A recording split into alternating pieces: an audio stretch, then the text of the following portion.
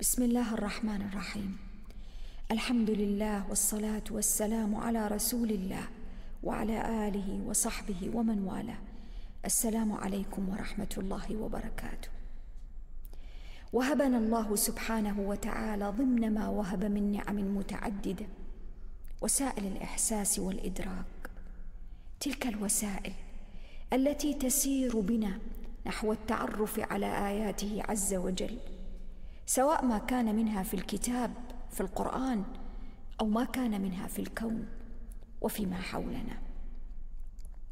هذه الوسائل من سمع ومن بصر ومن عقل ومن قلب، هذه الوسائل نحن بحاجة خاصة في رمضان أن نقوم بإنعاشها، أن نقوم بتجديدها، أن نقوم ببث الروح فيها من جديد. وقد يسأل سائل: وهل هذه الوسائل ليست بحية؟ المقصود بالحياة التي نتحدث عنها هنا والتجديد الذي نتحدث عنه أن نحاول من جديد أن نعيد إليها الوظيفة الأساس التي لأجلها خلقها الله سبحانه وتعالى. رب عز وجل أخرجنا من بطون أمهاتنا لا نعلم شيئا، ولكنه بفضله ومنته جعل لنا السمع والأبصار والأفئدة لعلنا نشكر، لعلنا نهتدي إليه، لعل تلك الوسائل تكون حوافز تقربنا إليه، تزيدنا من طاعة، تزيدنا في التقرب والسير على طريق الحق الذي أراد الله أن يصل الإنسان من خلال استعمال هذه الوسائل إليه. ولكن هذه الوسائل تعتريها عوامل كثيرة كما تعتري كل الأشياء، كما تعتري الإنسان، تعتريها عوامل الضعف، عوامل الغفلة، عوامل البعد، عوامل الإعراض، ولذلك هي بحاجة إلى تجديد وإلى إنعاش. وتأملوا معي في قوله عز وجل: ولقد ذرأنا لجهنم كثيرا من الجن والإنس لهم قلوب لا يفقهون بها ولهم أعين لا يبصرون بها ولهم آذان لا يسمعون بها أولئك كالأنعام بل هم أضل أولئك هم الغافلون. تأملوا معي كيف جاءت الآية بذكر وسائل الإدراك، الوسائل التي تعد هي أعظم النعم التي تصل الإنسان بخالقه، التي يفترض فيها أن تهديه إلى خالقه، أن تزيد من إيمانه بالله، من معرفته بقدرته سبحانه. ولكن هذه الوسائل والأدوات حين لا تستخدم الاستخدام الصحيح، حين لا يستعملها الإنسان في الوصول لخالقه، تتحول إلى عناصر من الغفلة والإعراض والبعد عن الله، تصبح نقمة وليست نعمة. ولذا ربي عاب على هؤلاء فقال: لهم قلوب لا يفقهون بها. القلب لا يؤدي الوظيفة التي لأجلها خلق، التذكر والتفكر والتأمل والتبصر والوعي بما حوله. ولهم أعين لا يبصرون بها. وقطعا الحديث هنا في الآية ليس عن مجرد النظر إلى الأشياء، فهؤلاء ينظرون إلى الأشياء، ينظرون إلى السماء وإلى الأرض، ينظرون إلى أنفسهم، ولكن هذا النظر لا يولد لديهم النتيجة التي يريد القرآن من هذه الوسائل أن تصل إليها: الإيمان والمعرفة بالخالق سبحانه وتعالى، الإذعان والخضوع لله عز وجل.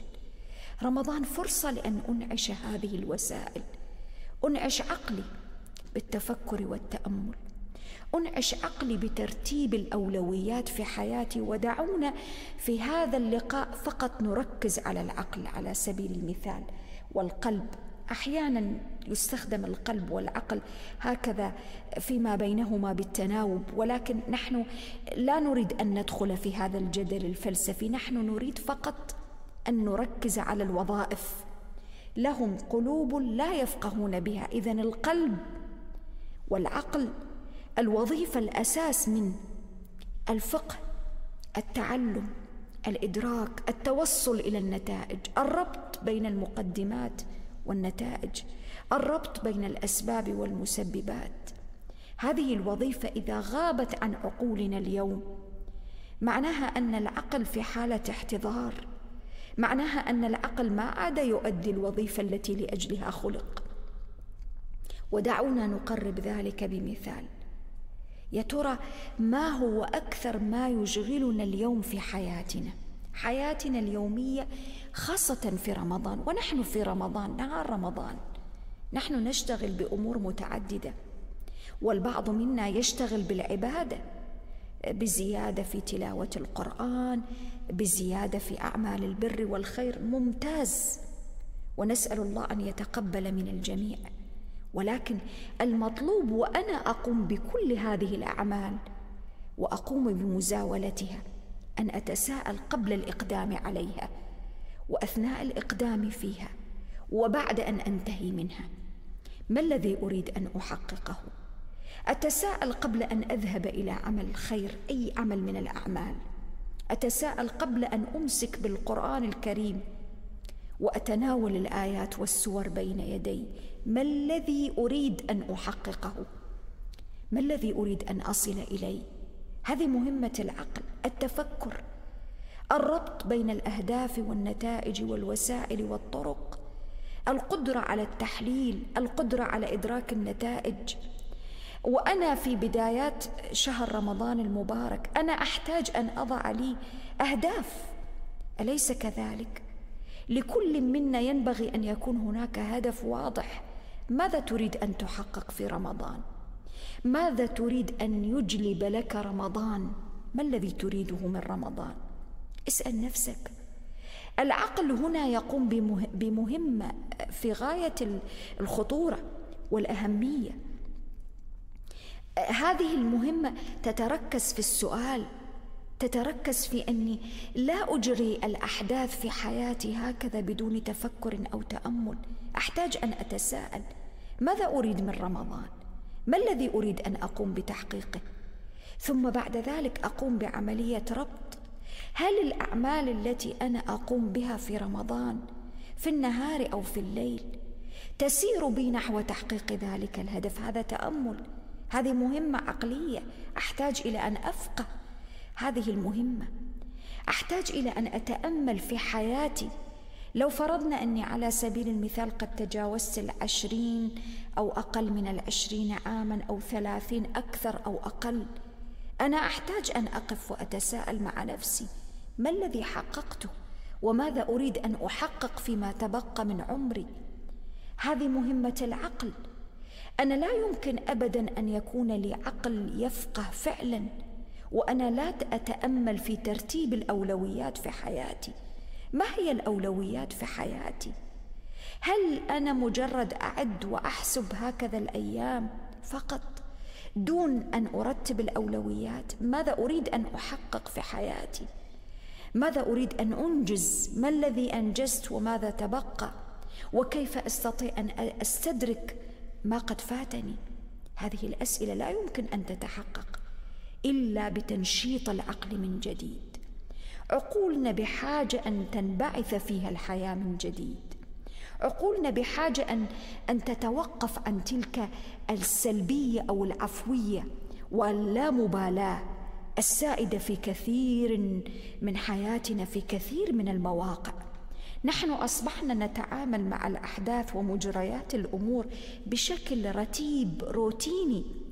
هذا الشكل الرتيب لا يمكن أن يحقق الأهداف التي أراد الله سبحانه وتعالى أن تتحقق للإنسان في حياته وفي آخرته من خلال تنشيط وظيفة العقل المهمة.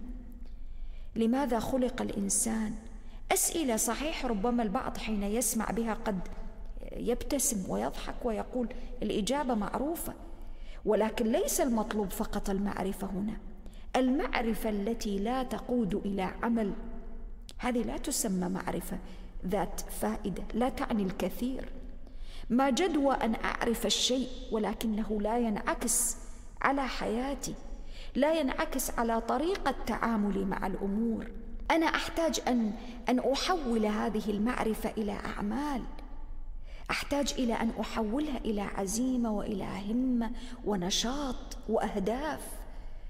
أحتاج أن أحرر حتى في الأهداف التي أضعها أمام عيني، أحتاج أن أراجع في تلك الأهداف، أحتاج أن أنظر في حياتي، أتأمل في نفسي.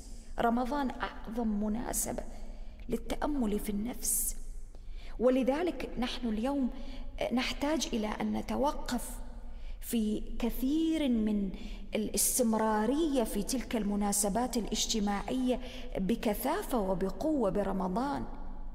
صحيح مهم جدا أن يجتمع الإنسان بأهله وجيرانه وأصحابه، ورمضان من أعظم الفرص والمناسبات لذلك، ولكن هذا لا يعني أن تأخذني تلك المناسبات بعيدا عن مزاولة عملية التفكير والنظر في حياتي وأولوياتي.